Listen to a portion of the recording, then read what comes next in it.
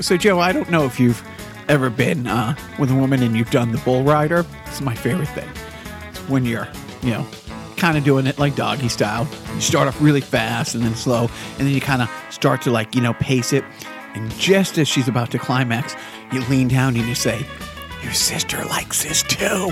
And you try to stay on for another 8 seconds. Thank you. If only my significant other had a sister. It would work. All right. You can say anybody. You can say your friend or whatever. That's the whole point. It's just that she's about to. You say that and you try to hang on. Right. Good times. I'm Jacques. I'm Joe. And this is Carnival Personnel. Get ready for laughter. And 3, 2. What I really hate about Trump this week. Yeah. So get ready for 90 minutes of this. Before we get into that, let's give out the social media, how you can get us. You can get Joe at the OptiGrabber. No. At Twitter. No, you can buy me. You can find me on Twitter at OptiGrabber. You can find Jacques on Twitter at the Jacques4, number 4. And you can find us on that evil media conglomerate. For now, yeah. For now, you can find us on Facebook at Carnival Podcast. Just look it up. Nobody cares. But the whole point with this is, while Facebook is still around, they're going to be around, but they took a beating this week. Sure did, and deservedly so. 50 million. Their stock dropped 50 million in one day after that Cambridge Analytic thing. Yeah, but then they recovered half of that the next day. Yeah, Wall Street. But still, it's because it's not going to go away. This Cambridge Analytic thing is just going to keep dragging on for a little bit, and they want Zuckerberg, and he said he's going to come back to the Senate and talk. So yeah, he doesn't want to lose favor with the United States government. He wants to play the good guy. But before we get into all that stuff, today, on a very positive note, it is the Saturday, the 24th, and there are these marches all over the world. Largely organized or largely driven and by the kids from Parkland, but it's a huge national movement. It's an international movement. I am very happy and proud to say my 10 and 7-year-old, were out there in Boston today with their mom.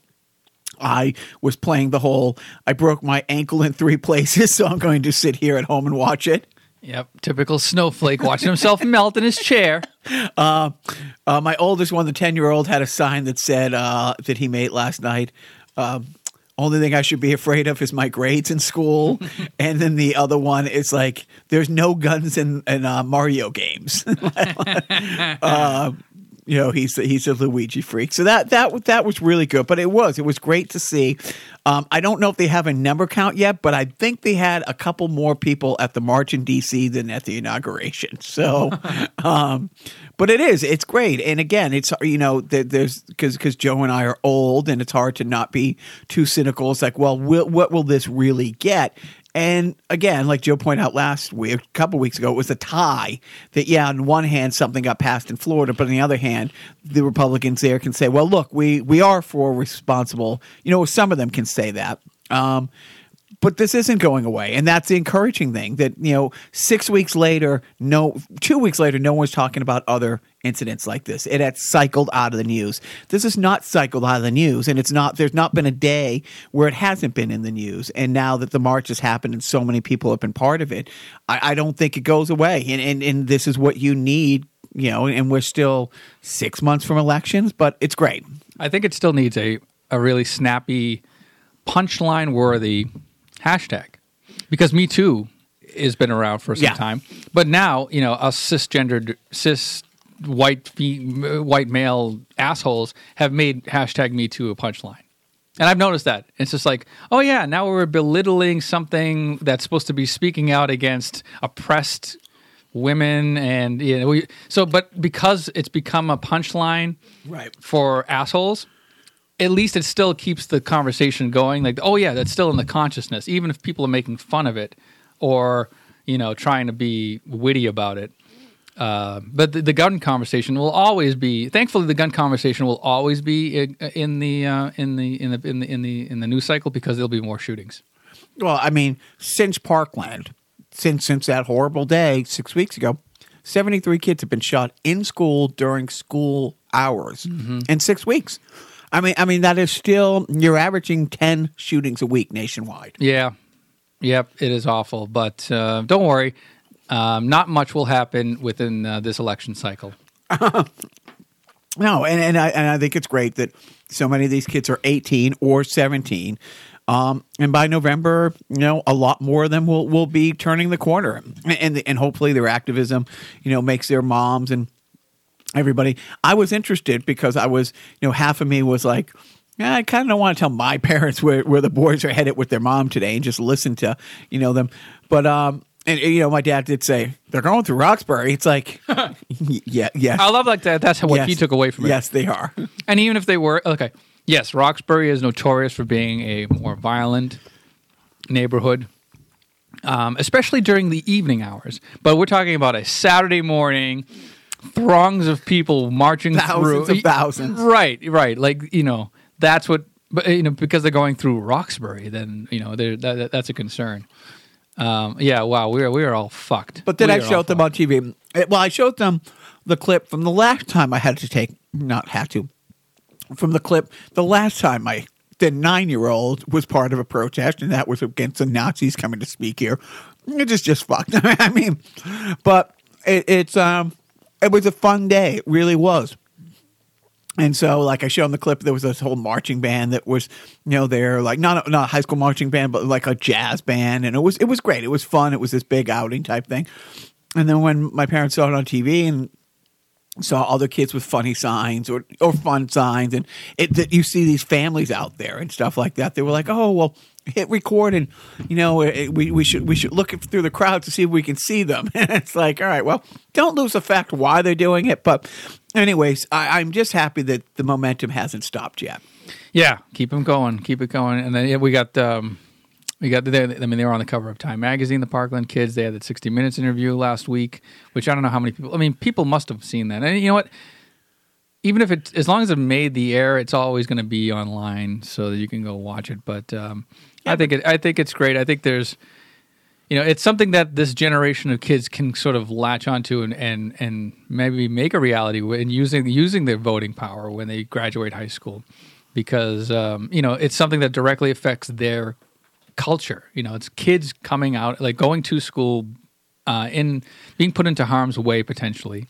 Yes, we know that you can get shot anywhere. You can go to concerts and get shot, but you can't ignore the fact that a lot of these school shootings are happening on school property by school students. It's something that does hit home with them, and maybe they can affect change. And again, it's like, when they started marching in the 60s and stuff like that, things didn't change that day, but it did. It changed over time. But now you add that level of activism and that level of passion behind something with social media and the fact that even if it is amazing the Time covered, it's amazing that they're on 60 Minutes, but truly it's hard to stifle their voices because no one knows how to use social media like a 16-year-old girl. So, And I say that in a positive way. If that sounded sarcastic, it was not meant that way for once. Or a 16-year-old boy, or right? Why? Or 16-year-old trans? Or it does not matter. You are right, Joe. Well, thank you for reining that in. But it's true. I mean, they have the outlet, they have the platforms and the outlets that weren't there for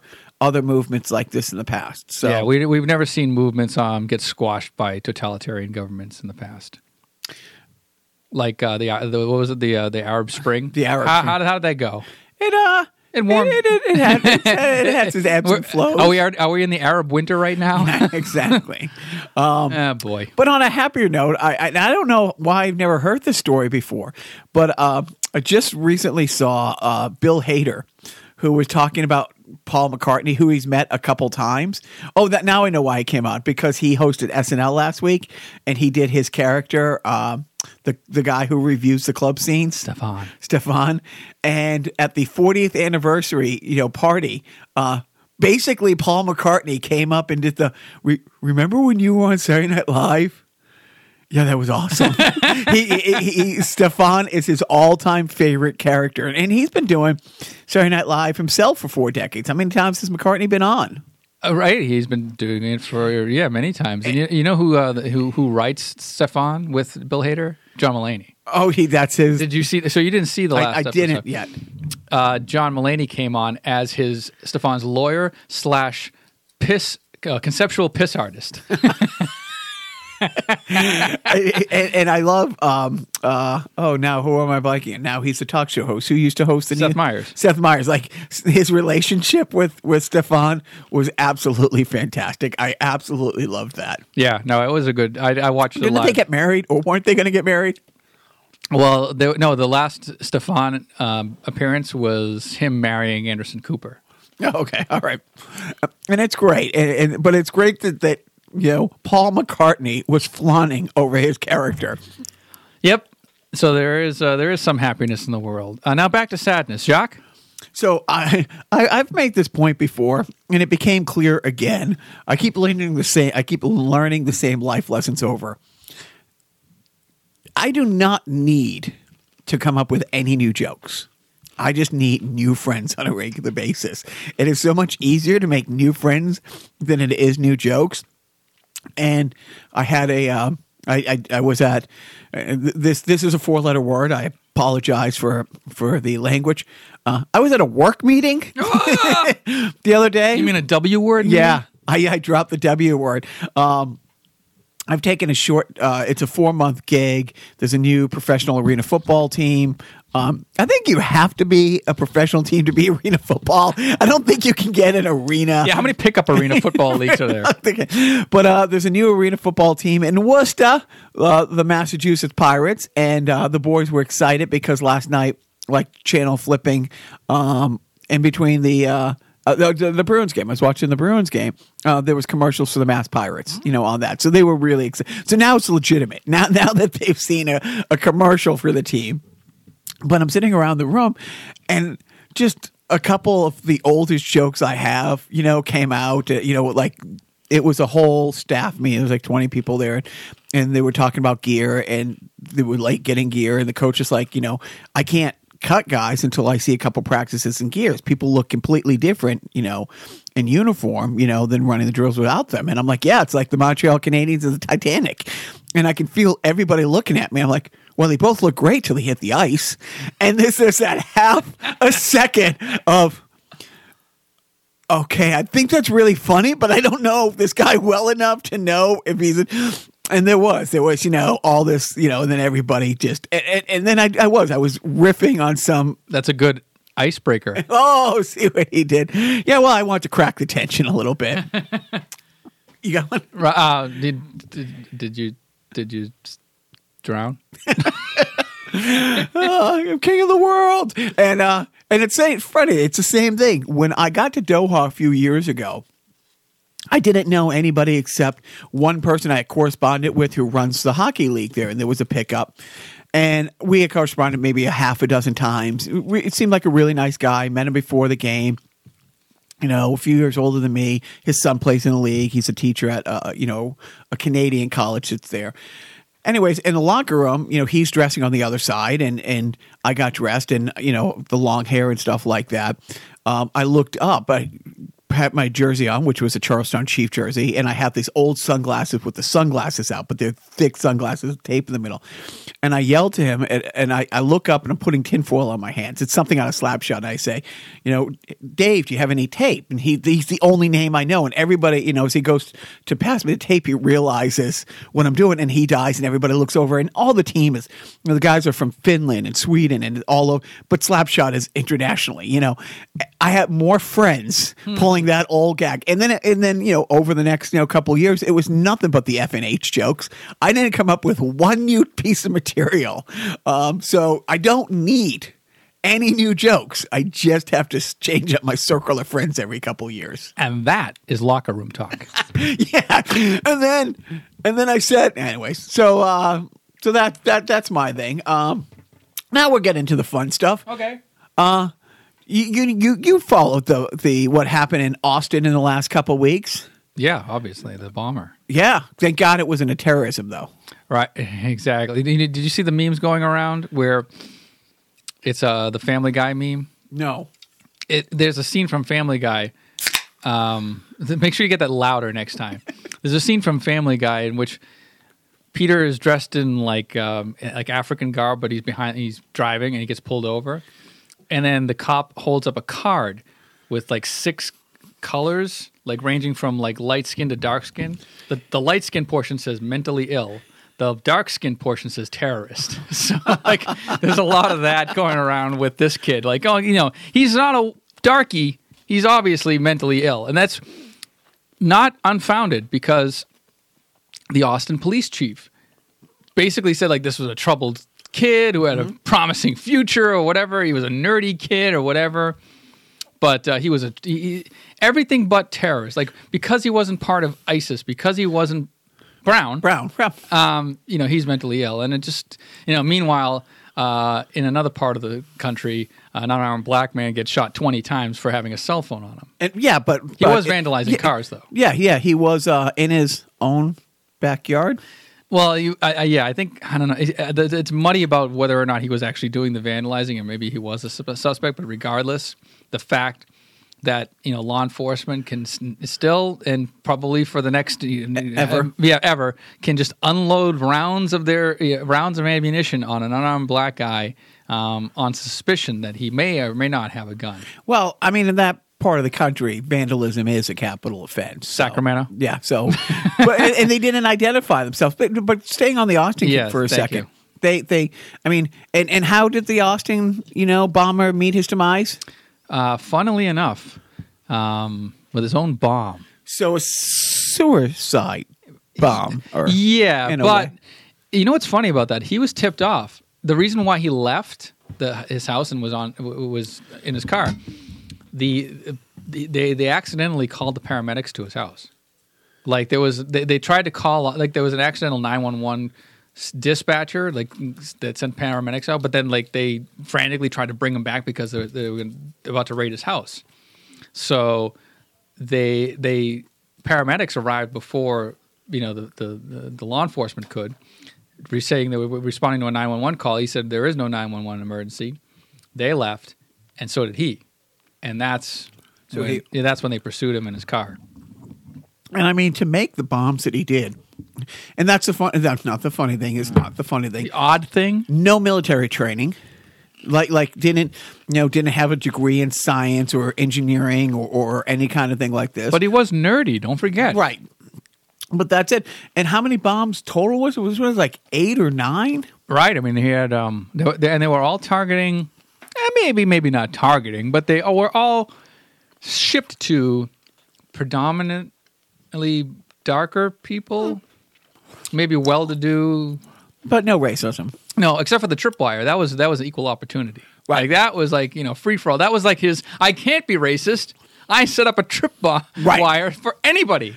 And it is. It always gets back to the same thing. It's like I don't remember them saying the Vegas guy was an act of terrorism, which I mean, but in something like this where you're trying to inflict terror as much as damage. I think it's because terrorism is defined as inflicting harm in order to further a political goal. Because this wasn't tied to anything political, it was just essentially a nutty guy. They're not deeming it as terrorism, which okay, fine. But maybe that definition should be changed. I don't know. And this guy was a white Christian, as I recall. I believe or so. raised a white Christian. Yeah, he's a white guy who's a Christian and a self-described psychopath. Now, why haven't we started questioning the people at his church, the elders at his church or the pastor? Where did he become radicalized? I know. I probably at birth. Because it's one of those things. If this was a brown kid, they would be talking to the imam at the mosque. They would want to know, where these, is it online? Did he find this out? Or are you preaching this in the church, or the mosque? And again, I know it's the same thing all over again, but it's like he's not a terrorist and they're not questioning his parents or, and where did he come from? So what wall could you have built that would have prevented this from happening? Yeah, right. I get it. Oh, I get it. So another homegrown white Christian person who's not a terrorist just inflicts terror across the city and a nation by planting a series of bombs over a few weeks. Yep. So I don't know. Maybe that says something about non-white people. Like, hey, man, maybe maybe you got to step up your game if you're going to be more. Yeah, exactly. The bombs in your court now. So, yeah, I mean, but this is an awful thing, and it's just another example. But in the same news cycle, like you said, here's a guy in Sacramento, and what I had heard, had a cell phone in his hand, was at his own house. The police didn't identify themselves and lit him up like a Christmas tree. Yep, and then after he was taken down, they muted their microphones for 5 minutes. Gee, that's really an interesting thing. Well, that's it's actually legal for them to mute their microphones when they're discussing things with a supervisor. Well, and again, our friend of the podcast, Mr. Taylor, who's done, unfortunately, very well in the world for himself at the hands of wrongful death by different law enforcement agencies. And it's amazing. I remember like this one case he had where there was 16 officers involved in an incident, and like when their supervisor got there, they huddled up for an hour. And it's like, now, if this was the other way around, they would have kept everybody involved in a shooting separated, so they couldn't get their story straight. And the sad thing is, the reason he did so well in this case is even though they had, enough time to talk before, what do you call it? Internal Affairs got there and started questioning them. They had over an hour. They still couldn't get their story straight, and through testimony, Cop 1 contradicted what Cop 2 said, who contradicted what Cop 3 said, who, you go right down the line. But yeah, the fact that these body cam things and these dashboard videos have brought to the public eye what a lot of people have been saying for decades, that, hey, this goes on. This is what it's like to get pulled over and be black. This is what it's like to have an expired plate in the wrong skin tone in the wrong town versus me, when I got pulled over, 6 months ago, I told you, I didn't come to a full stop. I did a rolling stop at a stop sign, and the cop pulled me over. And, I made a joke about, stop signs with the white borders, they're stoptionals, and he was laughing, and we got, that's not happening if I wasn't, pasty, But anyways, let's, so now that we got all that, unless you got anything, Thursday. How was your Thursday, Joe? Well, let's see. It was kind of uneventful because we were expecting a major snowstorm here. Didn't happen. But I'm not here to talk about the weather or the lack thereof. We're here to depress you even further with more goings on in our what used to be known as the White House. What? So I did, because I'm not smart and I had to write them down. On Thursday, each and any one of these things would be an entire cycle, and one of the one that I put first on the list got completely lost in the cycle. The Twitter battle between Joe Biden and Blotus. Right. I mean, if Trump wants to pay for that wall, just sell tickets to a Trump versus Biden showdown, and you will raise the funds. Because, man, I think everybody in America and the world would pay to see that fight. Honestly, let's break. Oh, see, this is the kind of stuff we need Jim for, because Jim's the fight guy, and to break this one down. I mean, Blotus probably has the size and the reach. Uh-huh.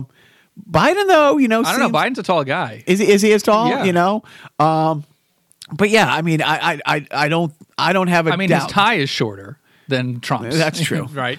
But he, how long do you think the fight would go? I don't see it going past 3 rounds. No, I mean, no, I don't, because I think once Trump runs out of the ring, he's counted out after 10 seconds. Right. So, okay. That's pretty much the end of the fight. I mean, we're talking about. Well, Joe Biden said something very flippant and very, very direct toward the president, saying that this is the kind of stuff where he would take this kind of person aside and smack him around a bit. Or I mean, I'm paraphrasing, right? Yeah, that he would beat him. He would beat up, and then it got back to Trump, and this is something that he had said a while ago, and it just had resurfaced recently. But then it got back to Trump, and Trump decided to waken bake. I don't know. I'm trying to think of the wake and tweet. The wake and bake. Yeah, the wake and tweet where he goes on that Twitter rant about how Joe Biden shouldn't bully people. It's just and again, people forget, and I mean this in all seriousness. Like Joe Biden is a Gold Star parent. Like he's another one that you just can't be saying awful things about everybody all the time. Oh, but you can, and he does. So that's how the day started. That's how the day started. But then as the wee hours of the morning turned to the mid hours of the morning, you find out that the head of his legal team said, "Yeah, fuck that, I'm out of here." Wasn't fired. Was flat out like, "Yeah, I can't rep this guy anymore. He's just too batshit crazy. I'm done. Goodbye." And it was it's hysterical because Blotus has a history of not paying lawyers. And he also, has had trouble getting top-notch legal, people to come on his team. How is that possible? He hires the best people. Only the best people who will say yes to the job and be okay with me maybe or maybe not paying him. Right, exactly. Yeah, accepting contracts that don't have my signature on them. So he does. He loses. So the whole thing with Biden would have been a whole day. I mean, it would have started at like the wee hours, the morning Joes, and gone through to the the Rachel Maddows of the night. But that's because then you get his. That was 6 a.m. It was 6 a.m. By 9, his lawyer quits, isn't fired. But if you were confused, if he was going to fire anybody that day. You got that list? Yep. So he fires H.R. McMaster, who was quote unquote one of the adults in the room. For months we've been hearing that luckily there's a couple adults in the room that will have him walk things back or maybe not have him say things. And I don't know if it was McMaster who wrote in bold letters, "Do not congratulate President Putin for his sham victory." I also think it was McMaster who months earlier wrote, "Don't look directly at the sun during the eclipse." I think somebody wrote to him, "Don't run for president" one year, and right, yeah, don't let the DACA people stay. But seriously, he fires him, which again would have been a whole news cycle. Except, oh wait, somebody at the White House and the senior staff got fired. Well, this must be one of those days it ended. Why? And then he hires and he announced the hiring in the same tweet because you're going to fire and hire somebody. Again, you got to be efficient. John Bolton, who has everybody saying, "Oh, okay, great." I celebrate that man's entire catalog. I give anything if it was Michael Bolton. Like literally, if you told me he got confused and hired Michael Bolton and that we would be subjected to Michael Bolton music on a regular basis, I'd take it. Oh, yeah. I'd take it as a new national anthem. But what is your favorite Michael Bolton song? I gotta say all of them. I am the same way. I celebrate that man's entire catalog. So, and again, I mean, you're going back in 2004. He was up to be the ambassador to the UN, right? And he couldn't get past the Congress or the Senate, which was interesting because they had a majority. Like they had, I don't know if it was over 60%, but they could have got him in easily. And they got turned down. And he was a recessed appointment. W snuck him in during the recessed appointment. And one of the reasons a lot of people said he can't be ambassador to the UN is he was famously had given a speech just months before saying the top 10 floors of the UN are completely wasted. And if, they went away, no one would care. Yeah, right. There would be no United Nations without the power of the United States, and that the United States' one and only concern should be the welfare and well-being of the United States. End of list.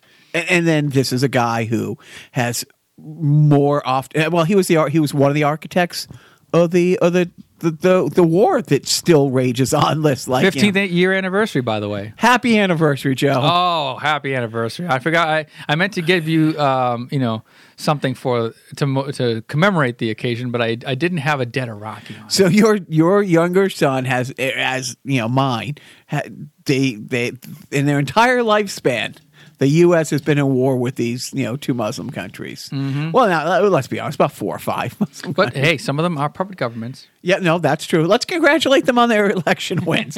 But Bolton is a guy who is very much against the Iran deal, and he's publicly has lobbied publicly for years about a preemptive nuclear strike in North Korea. This is a guy who is now going to be telling unhinged, bloaters, go with your gut on this one. And by the way, did you see that how John Bolton reacted to the news on Fox News? Because he's a Fox News contributor. Yeah. He was dumbfounded. He was like, "Yeah, well, I've yet to accept the appointment. I don't know how to, quite comment on getting the new job because I'm still a Fox contributor." But yeah, he didn't even know that he was hired. Well, because the tweet went out. It's just like last week, Rex Tillerson finding out like everybody else via Twitter after he had been fired and stuff like that. And look, I didn't get a chance to put together the list. And I'm not kidding when I say this, and maybe I'll put it together by next week. There is literally over half a dozen people hired in the last year, or actually the last several months by bloaters who are Fox correspondents and contributors. It's crazy how the government's turning into Fox News, former Fox News people. Fox News used to be the propaganda wing of the Republican Party. And, that's something that Bernie Sanders was saying during his election. I remember he was on Rachel Maddow this couple months before, he didn't win the primary. Speaking of propaganda wings. And he said, he wishes, if he could do one thing, he would have a Fox News channel for the other side. That's what MSNBC's trying real hard to be. Because they actually have people on and conservatives, and they have other points of view, and they don't yell over them or scream over them or sandbag them. Well, that's what they said. That's why they're trying to be, but they really need to try harder. They need to be trying. I wish they would. Really? No. Come on, let's be honest. But it would be nice to have the brainwashed masses numbers, the absolute. But that it is scary. So. It's now gone from that and Fox News. Well, but remember, Bloatus, when he was running, he had battles with Fox News. But as soon as he became the nominee, they all fell into line. And now it goes completely the other way. It used to be he would say something and then they would defend it. He would say something batshit crazy, and they would either say, well, this is what he really meant, or, well, X, Y, and Z, and this is why it's okay he said it. And they would either, champion it or apologize, for you not understanding what he was trying to say. Now it's gone the other way. And then Roger Ailes died. Right. Oh, he was fired, and then he died. And now there's a whole new guard at Fox News. But the scary thing is, you used to see, even when this started, or during the campaign, bloaters would say something and then they would champion it. Mm-hmm. Now it's funny because they'll say something and a half hour later he's tweeting it. It is, instead of getting a news from an advisor, he truly is getting Fox isn't getting their talking points from the GOP anymore. The GOP is getting its talking points from Fox News. Yep. Great. And if you want a job in the White House, you just got to get a job as a talking head correspondent on that. But that was all just Thursday. And I'm sorry. Yeah, there's one more thing. And then one more thing. So this is the third time we were going to have a government shutdown in the last 6 months. Mm-hmm. And each and every time it's a fucking game show with him.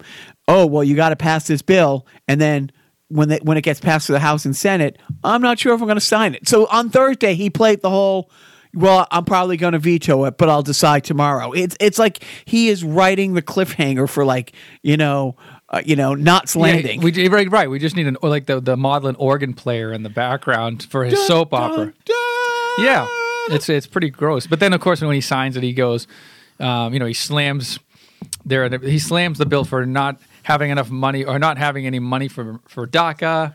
Which again, yeah. They didn't solve the problem I created. And not enough money for the wall, but I'll sign it anyway. But I'm never going to sign a bill like this again. But that's the thing. That was all on Thursday, and the whole game show thing of it.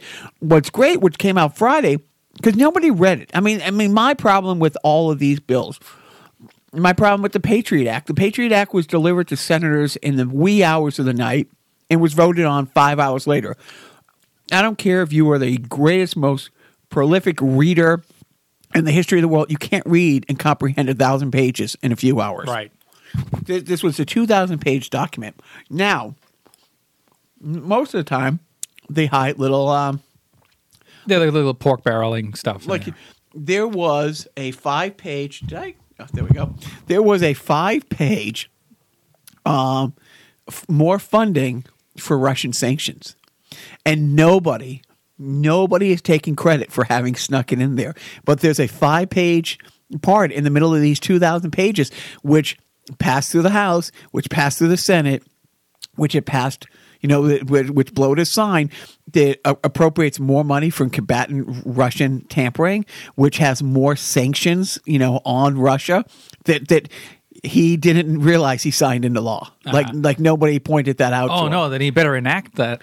He better enact those sanctions now that he signed it into law. Well, like he did last time. Well, and isn't that great? Like his last official public address, Rex gave before getting fired was, we're siding with the UK on it, and then he gets fired. Same thing, McMaster's. But anyways, so all these things, here are 6 major things that would have been an entire week of news cycles all in one fucking day.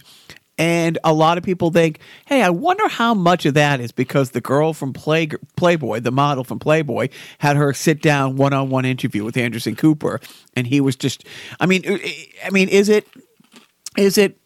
is that really a possibility that all of this, that he fired the, his chief, advisor because he was trying to distract the news cycle? No, I think it's just a happy coincidence. Although I have to think that because I can't imagine that he would on a whim just start firing people to distract the media and distract the rest of the country from unfavorable reports about him and the people around him. You don't think he's that fucked up? I kind of do, but I can't.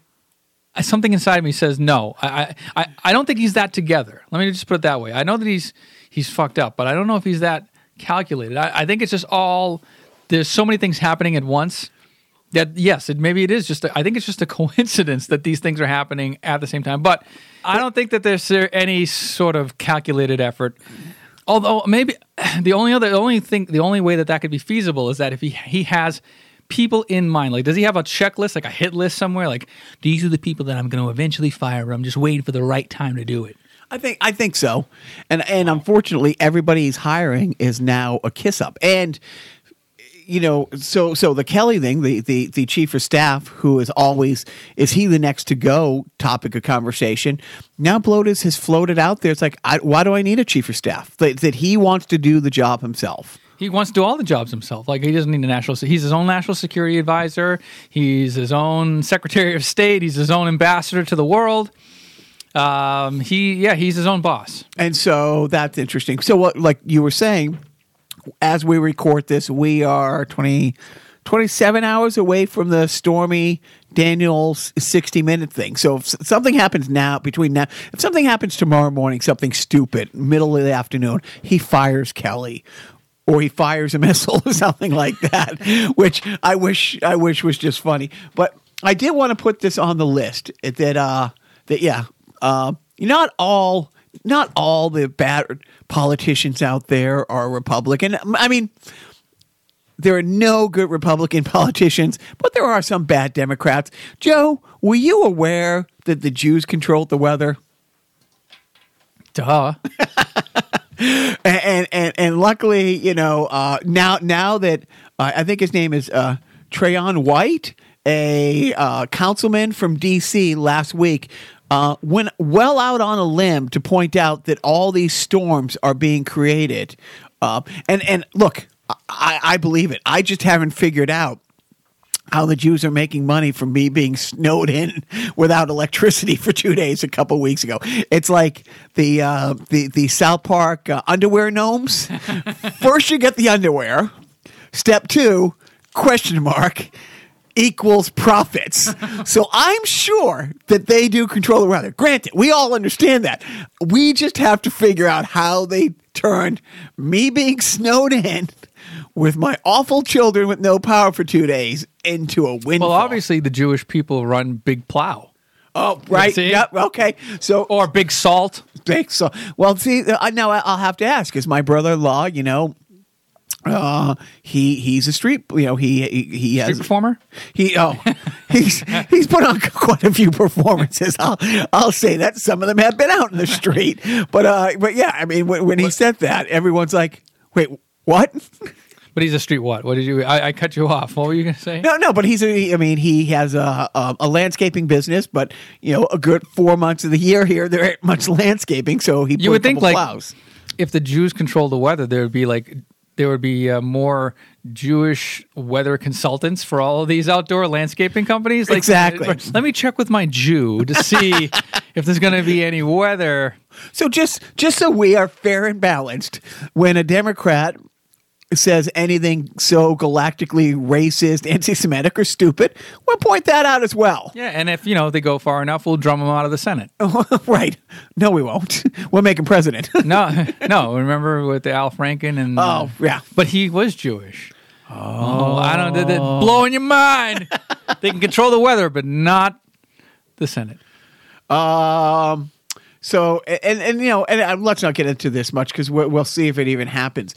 But the new appointee for CIA, it's a little bit ambivalent right now. I don't know if that's the right word. Ambiguous. Whether or not there is international warrants out for her arrest for war crimes because she ran a black. Gina Hespel. She is the nominee for the new for the CIA, and she ran a. I think it was in Taiwan. Thailand. She ran a black ops off the books torture U.S. A U.S. facility, okay. And it's whether now and I think it was like people in Germany were saying, well, she can't come to Europe because there's a war crimes tribunal awaiting to happen. So whether that are you looking that up now? Which no, I'm checking my Twitter. You were saying, but anyways, on that happy note. Are we? Wait, why are we bringing these topics up and not commenting on okay, them? No. But I don't know what to say about this. Yeah, so there's a possible head CIA nominee who may have committed war crimes. Right, and that's the kind of people we're promoting to the very like she would be the Betsy DeVos of the CIA. Well, no, I'm not. That's not a fair comparison because Betsy DeVos isn't good at what she does, but this woman might be one of the best, like black ops torture facility managers ever. She was the director of the National Clandestine Service when Obama was in office for a couple of months. February 28th, 2013 to May 7th, 2013. And yeah, she was I don't know. I'm just reading her Wikipedia entry and it's pretty I don't know, pretty all over the place. Attracted controversy for her role as a chief of a CIA black site in Thailand in 2002, in which prisoners were tortured. The ACLU has accused her of being a war criminal. Okay, all right. So what do we want to do about it? Do we want to march or do we want to hashtag? What do we do? I got time. We want to go to the defunct sponsor of the week. Okay. March. I was overweight and looked terrible, but AIDS helped me lose 46 pounds. The AIDS diet plan helped me lose 28 pounds. AIDS helps control your appetite so you lose weight. Yet AIDS lets you taste, chew, and enjoy. And the appetite suppressant in AIDS is not a stimulant. AIDS helped me to lose 18 pounds, and it doesn't contain anything to make me nervous. Question: why take diet pills when you can enjoy AIDS? AIDS helps you lose weight without making you jittery. So again, where this is a one man's quest to prove that I'm not a misogynistic pig, I'm using this to make up for all the horrible things I say. I would drag Joe in it too, but he doesn't tell misogynistic, awful jokes all the time. Like, what do most housewives say when they're having sex? What? The ceiling needs painting. What's the difference between your wife and a job? Your job still sucks after 2 years. Go. All right. So anyways, now that I've just, and look, I don't feel that way, of course. I'm just pointing out that some people make misogynistic jokes like that. But where it's March. What kind of misogynistic jokes? Like what? Stop. Don't, Oh, man. So it's like if you're trying to sit down and watch a game and she keeps coming into the kitchen to nag you about something, what did you really do wrong? You made the leash too long. Anyways. But where it is March, it is Women's History Month, and we are a show that likes to talk yucks now and then. And each week we've pointed out a favorite female comedic personality. This week, I present to you one, Julia Louis-Dreyfus. That is a fantastic. He just showed me a picture of her having the Constitution tattooed on her back. Yeah, and it's being signed by John Hancock. And it's the famous Rolling Stone one that came out a couple of years ago, where she's nude, but it's very provocative and very easy on the eyes and funny. She is a fantastic, funny person, and because because of your age, Joe, she's not been on a major show. Yep. In your lifetime. Yep, she started out for the most part on Saturday Night Live. 81. No, 85. Yeah, was that? Okay. That was all right. her season was the Robert Downey Jr. No, wait, it wasn't the Robert Downey Jr. She was maybe earlier. No, 82. Oh, she was Seinfeld 82. Oh, right, because she was on with the Harry Shearer. Right. Okay. Yeah. And so she was on that for a few years, which that met her husband, on the show at the time. But she went not right from that, but she did a bunch of other shows here and there, bit characters, before Seinfeld for the number one show for it lasted 9 years. Yeah. And 8 of those 9 years, it was the number one show on television. Mm-hmm. And you might think I'm kidding when I say this. My favorite Julia Louis-Dreyfus vehicle, management and I were huge fans of the New Adventures of Old Christine. Mm-hmm. Absolutely. Greg Clark was on that show, who goes on to be Coulson. Wanda Sykes was on that show. I'm not a huge fan of her like stand up, but she was great on that show. It is the wife and I absolutely loved that show. I don't have HBO, but I've heard nothing but amazing things. And every time you see clips from Veep. Yeah. And let us not forget her role in the 1989 classic National Lampoon's Christmas Vacation. She was the yuppie next door neighbor. Do you remember that? I do. And that is your favorite of the Lampoon. It's in your top 10 movies. I don't know about top 10. I mean, top 10 comedies? Yeah, maybe. Do you have any movies in your top 10 that aren't comedies? You're right. Sorry, Star Wars. You're somewhere in the 30s. No, I will punch you in the balls. If I knew which jar your wife hit your balls in, I would take it off the shelf and hit them. Something. I won't tell. But yeah, I mean, even she does appearances on a lot of other shows.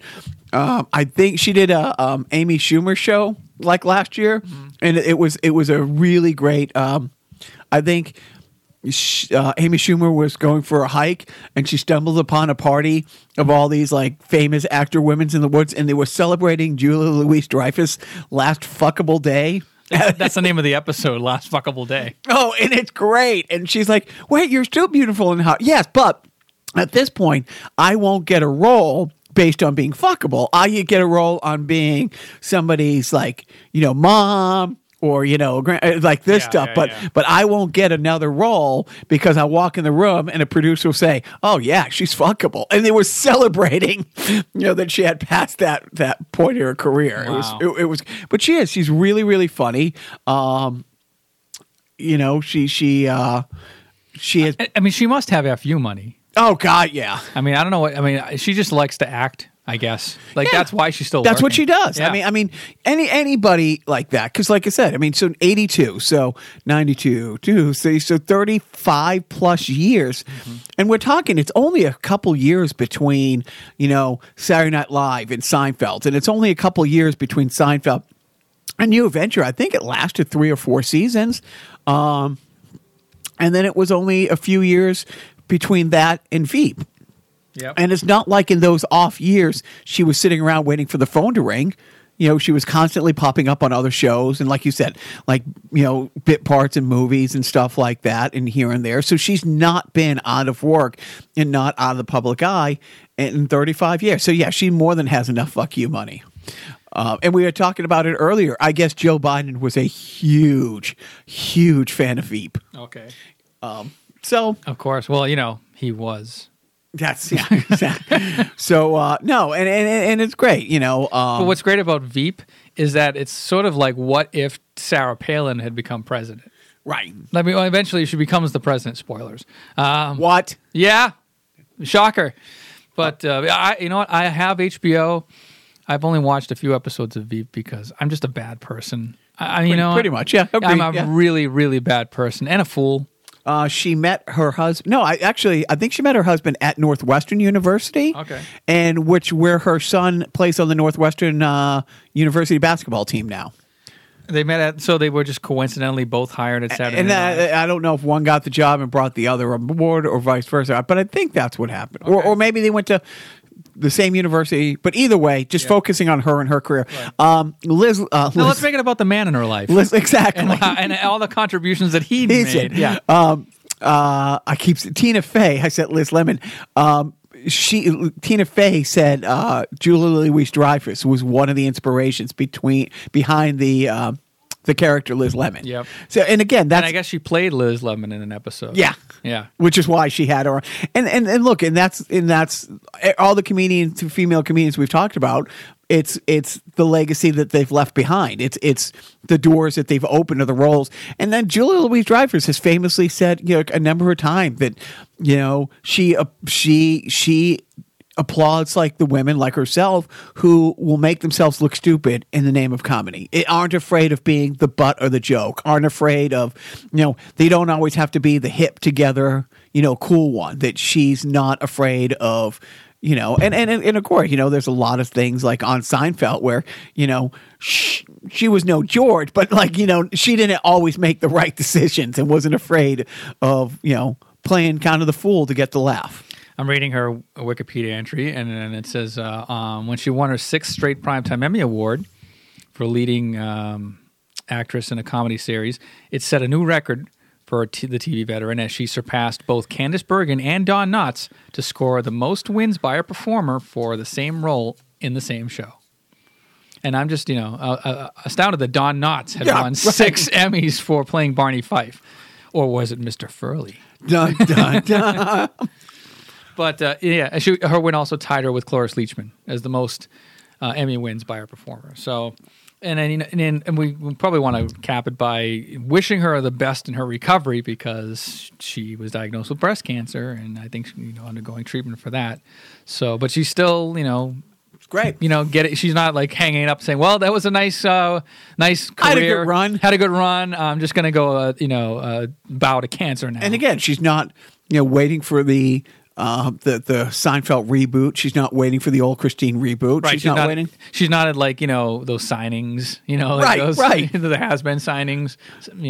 Sorry, has-beens. I wish I was a has-been. Yeah. I aspire to be a has-been. From two never was-es. We give anything to have been has-beens. But we salute you, Julia Louis-Dreyfus. So now, when I did the rundown yesterday and sent it to Joe's approval about approval, we got to the sport section. I wasn't going to have, and maybe I should have mentioned this earlier. The only thing I had on there was either. They mentioned the arena football gig or do a segment on this week in the WHA. But to tie it into Parkland, apparently Robert Kraft had donated his jet to fly a bunch of the Parkland, people up to D.C. Great, because the Pats need good press right now. They need some really positive press. I mean, no, that's not why he did it at all. I don't care why he did it. He did it, and it's great. I know. I mean, stop being so cynical, Joe. No, it's okay. Look, it's okay to question it, but it's like, if he's doing this, is this a billionaire's way of saying, yeah, NRA or whoever, like Republicans I might have supported in the past or support, I'm for this. I don't know what to think anymore. I mean, honestly, it's just like his ties with the president. He's a Republican. It's like, okay, we want unity, and yes, we want all this stuff, but I don't know. It's fine. I mean, it's good that It's good that it happened. This is a good thing. Yes, it's real good. We could talk that Gronk's house got broken into, and there was a restaurant there. Yeah, exactly. I'm not talking. I'm not going down that. But I will say, and I told Joe I would do this. Any people living in earshot or driving distance, or the Worcester Center, I'm sorry, the DCU Center, who wants free tickets to the Mass Pirates Arena Football inaugural home opener April 7th, they can just tweet at Joe, the show, or myself. Yeah, just put it on our Facebook page with the subject. Really? But yes, because I did. I took the job as director of game day operations. I don't know who Kid Ink is. I'm supposed to be impressed, but we have somebody named Kid Ink who's doing the opening halftime or the halftime show of the first game. But anyways, I'm serious. So that will wrap it up on sports and bring it to my favorite time of the podcast, the random video game review of the week. God bless us, everyone. This is the part of the show that I hate the most. It means that I have to talk independently for more than 10 seconds, which means also that I have to get up off my fat arse and go over to my wall of Nintendo games, not look at what game I'm going to pull off the wall. Jacques will tell me where to pull it off. You know, Hashtag me too. I see how some asshole guys have taken that. Yeah, right. That was your parody. That was your imitation of an asshole doing it. Right. So here, without further ado, here's me going over to the wall of my game so that we can have more fun. I mean, of all the things that upset me about having the broken ankle and having to have it raised while I'm doing this, is not having the privilege of picking the game. Here he goes. Big money, big money, big money. No women's, no women's, and stop.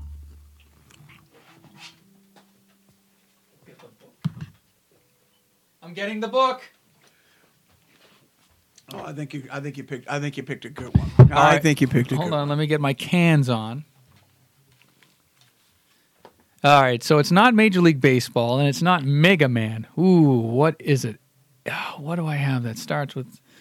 Is it Marble Madness? It is Marble Madness. Yeah! Jacques knows what this game is, right? You have to, right? I do not. Oh, this was more popular in the arcade than I think on Nintendo. Oh, okay. Marble Madness is, it's the Nintendo version is the port of the very popular arcade game where you would control this rolling marble along many courses. In the arcade, you would use one of those like track balls. So Robert would probably really appreciate this game because I think he's a big trackball fan. But on the Nintendo, you didn't have a trackball adapter. You had to use the controller, so it was a little cumbersome. But you did have the option to either control it using the 90 degrees, like the way that the controller is set up normally, or you could tilt it to 45 degrees and control it that way, which I don't know. 6 of one, half a dozen of the other. I sucked at it no matter what control I used. But this is it is a difficult game, and it's all about, points and getting to the end as fast as possible. And I never made it past, I think, the 3rd or 4th stage ever. And so this is one of those like kind of 10-minute games. Like you don't sit here for hours playing Marble Madness unless this is like the only game you were given as a child and you weren't allowed to buy any more video games ever. But I think it's a fun port. It's okay. It's got a couple of nice chip tunes to go along with the game. But I think that's enough talk about Marble Madness. No. When did NES? When did the PlayStation 2 come out? I think 99. Okay, so that your microphone is yeah. Hello, good there morning. There we go. Good morning. Righty tighty. There you go. Lefty loosey. Yeah. Although that doesn't really adjust the tilt. That's a different mechanism. Anyway, I'll kill you. Please don't pull back the fourth wall, Joe. So now I'm going to look up in the Ultimate Nintendo guide, the Ultimate Nintendo, the NES guide to a guide to the NES library. Who fucking cares? What do you give it for stars? I'm going to give it 4 stars. No. Nice. And I'm going to say... And when do you think the last time it made its way into your NES system? Not too long ago. Actually, I had a friend over, and we played it on an... I don't remember being here playing it. See? And I have an emulator box where you can play, like, stolen arcade games off the internet. And I also have a controller that's set up like an arcade joystick. It's called the X-Arcade Tank controller. I forget what the fuck they call it. But it has a trackball on it. So we were playing the Marble Madness arcade version with the trackball and everything, and it was a very authentic experience in the comfort of my own living room. See, Yeah? no, I was going to make a rude joke, but I won't. Oh, wow. Look at you. You're growing. No, I can't remember what it was. Oh, see. Pat Contry, the author of the book, gave the Marble Madness NES game 3.5 stars. So, I was a little too generous maybe with the starring, but whatever. So what does he have to say, you ask? Players take control of an anthropomorphized marble and must roll through isometric 3D courses in this unique racing game. Using the D-pad, players control a blue marble and must complete the different courses in the limited amount of time to move on to the next. What a great cold read, Joe. You should be you're an good audiobook at this. reader. Yeah, I know. How much do I think it goes for on eBay? Who cares? 6 weeks later, it was Wake Up Little Susie. Actually, I'm a little surprised at what this goes for. Oh, 99 cents. $7.72. Wow, I'm seeing it as. So Hey, that's a decent video game now. Yeah, they're these old Nintendo games are becoming harder and harder to find, or people are hoarding them and artificially inflating the prices for them on eBay. So whatever. And moving on to what have you watched this week? My figure. If you don't watch your figure, no one else will. I tried watching Humanity, and I fell asleep during it because it was really late. And I got through the first part where he was talking about Caitlyn Jenner and Bruce Jenner, and okay. And then he started doing the chimp routine where he was equating himself to transitioning into full-on chimp. I thought it was a little hack, and I thought it was a little ham-fisted. I didn't kind of dig it. I was like, okay, old man, next. What was that like? I it wasn't funny for me, but it wasn't unfunny. Right. It just, to me, it was like, okay, a little low-hanging fruit kind of shit. No, a lot of it. And I like how he goes the other way instead of being self-deprecating. Tells you why he's so great and why he's so rich. Uh-huh. Yeah, so I fell asleep during the chimp transitioning. But the only reason I kind of bristled at that one, because it's like, isn't the whole argument that we don't want Republicans shaming trans people by saying, oh, what's the next step? You're going to transition into an animal kind of thing, So that only because this bit reminded me of that conversation, okay. I was like, okay, I know he's making fun of it, and I know it's a joke, and I know it's being sarcastic, but it's just like I couldn't take myself out of I couldn't take myself out of it, like, oh, this might not be funny for everybody. Fuck him. Well, that's what one of the things I did like is when but you got to the thing where he was talking about the people torturing the dog and he called them cunts. No. Okay. I stopped right there. So Joe had suggested, that was my suggestion last week, and you had suggested Drunk, Stoned, Brilliant, Dead, the National Lampoon documentary, which I watched. Fantastic suggestion. Yeah, I think it was really good. I think they got the other surviving founder, or they got the surviving co-founder of the National Lampoon. I can't think of his name. He's the other guy, not Doug Kenny. The other guy. It didn't fall off. Yeah. Or jump. Yeah, it's up. Cherry got pretty emotional when he was talking about that. I know. It was interesting to see. I love the archival footage. I like what was funny about the docudrama was all the recreation, and they must have seen that archival footage, because now that I'm thinking back on it, when they had Gilder on the far right, when they were actually recording, they had everybody standing almost lined up identically to the same way that the archived footage had it. And it was great seeing that skit about like the football team that all has the diseases, and Harold Ramis is the coach, right? And then of course you see Bill Murray do the black voice. As the captain of the defense of the football, I would like to say... I just want to say something right here. Hold on, Simmons. We got something for you. But you were kind of zeroing in on the radio hour aspect because I never read the Lampoon. It was before my time. They, by the time I got into and you don't like boobs. Hate it. I mean, why?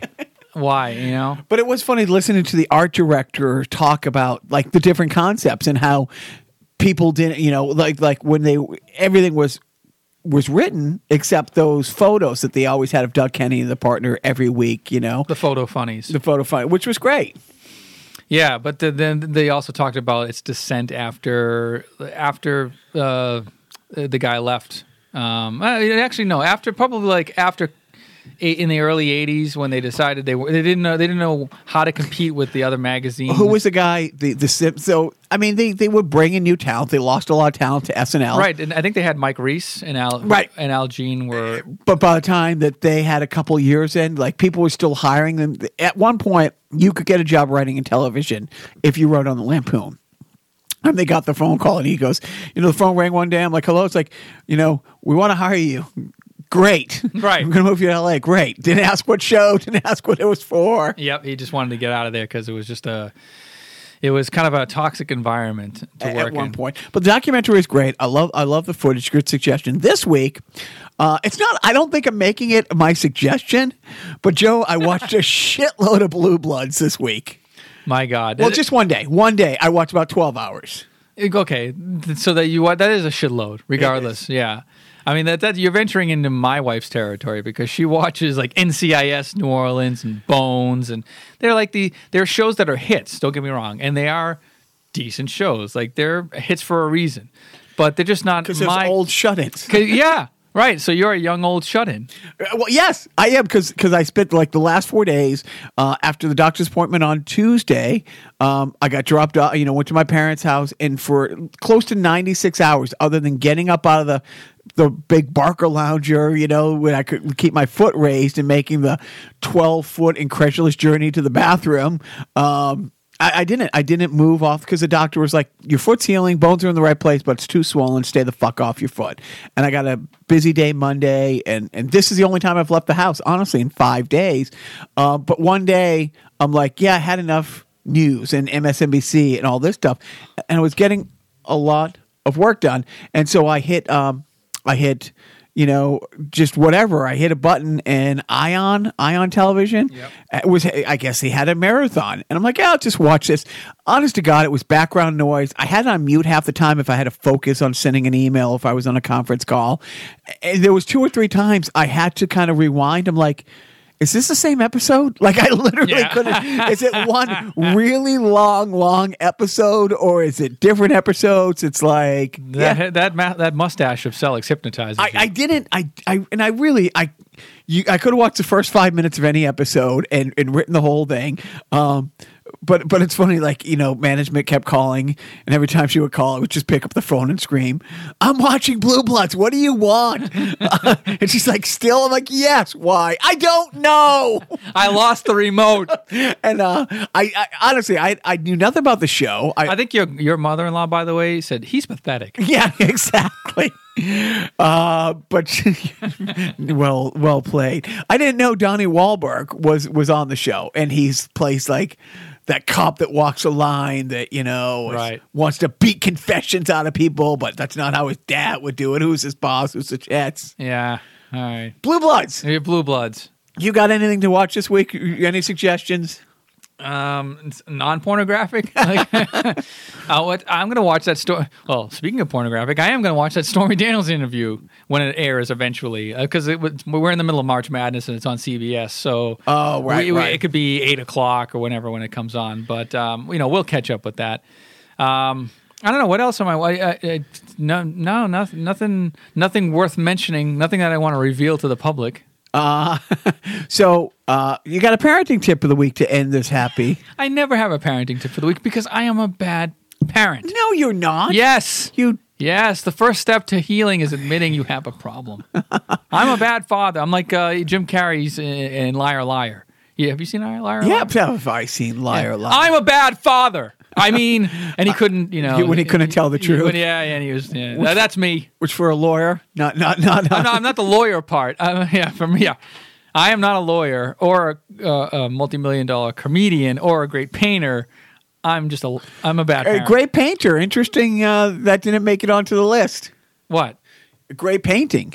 Like Jim Carrey's been in the news for his paintings. Oh, this right, week. right. Yeah, you know, I mean, there's so much in the news cycle. We can't possibly cover it all in one podcast, nor should we. All right. But what's your parenting tip? Please end this thing. So that's my parenting tip of the week. Please end this thing.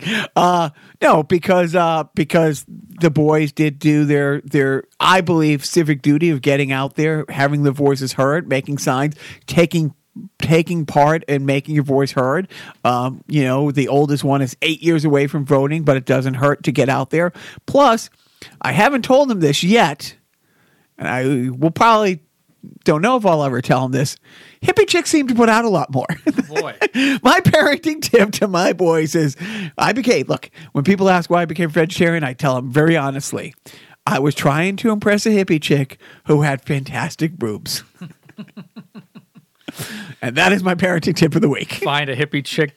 First of all, be a male. Second, be straight. Third, find a hippie chick that has fantastic boobs. And then bend it. And find out whatever cause that she is rallying behind, and you champion that. You got an awful lot of swastikas for a hippie chick. All right.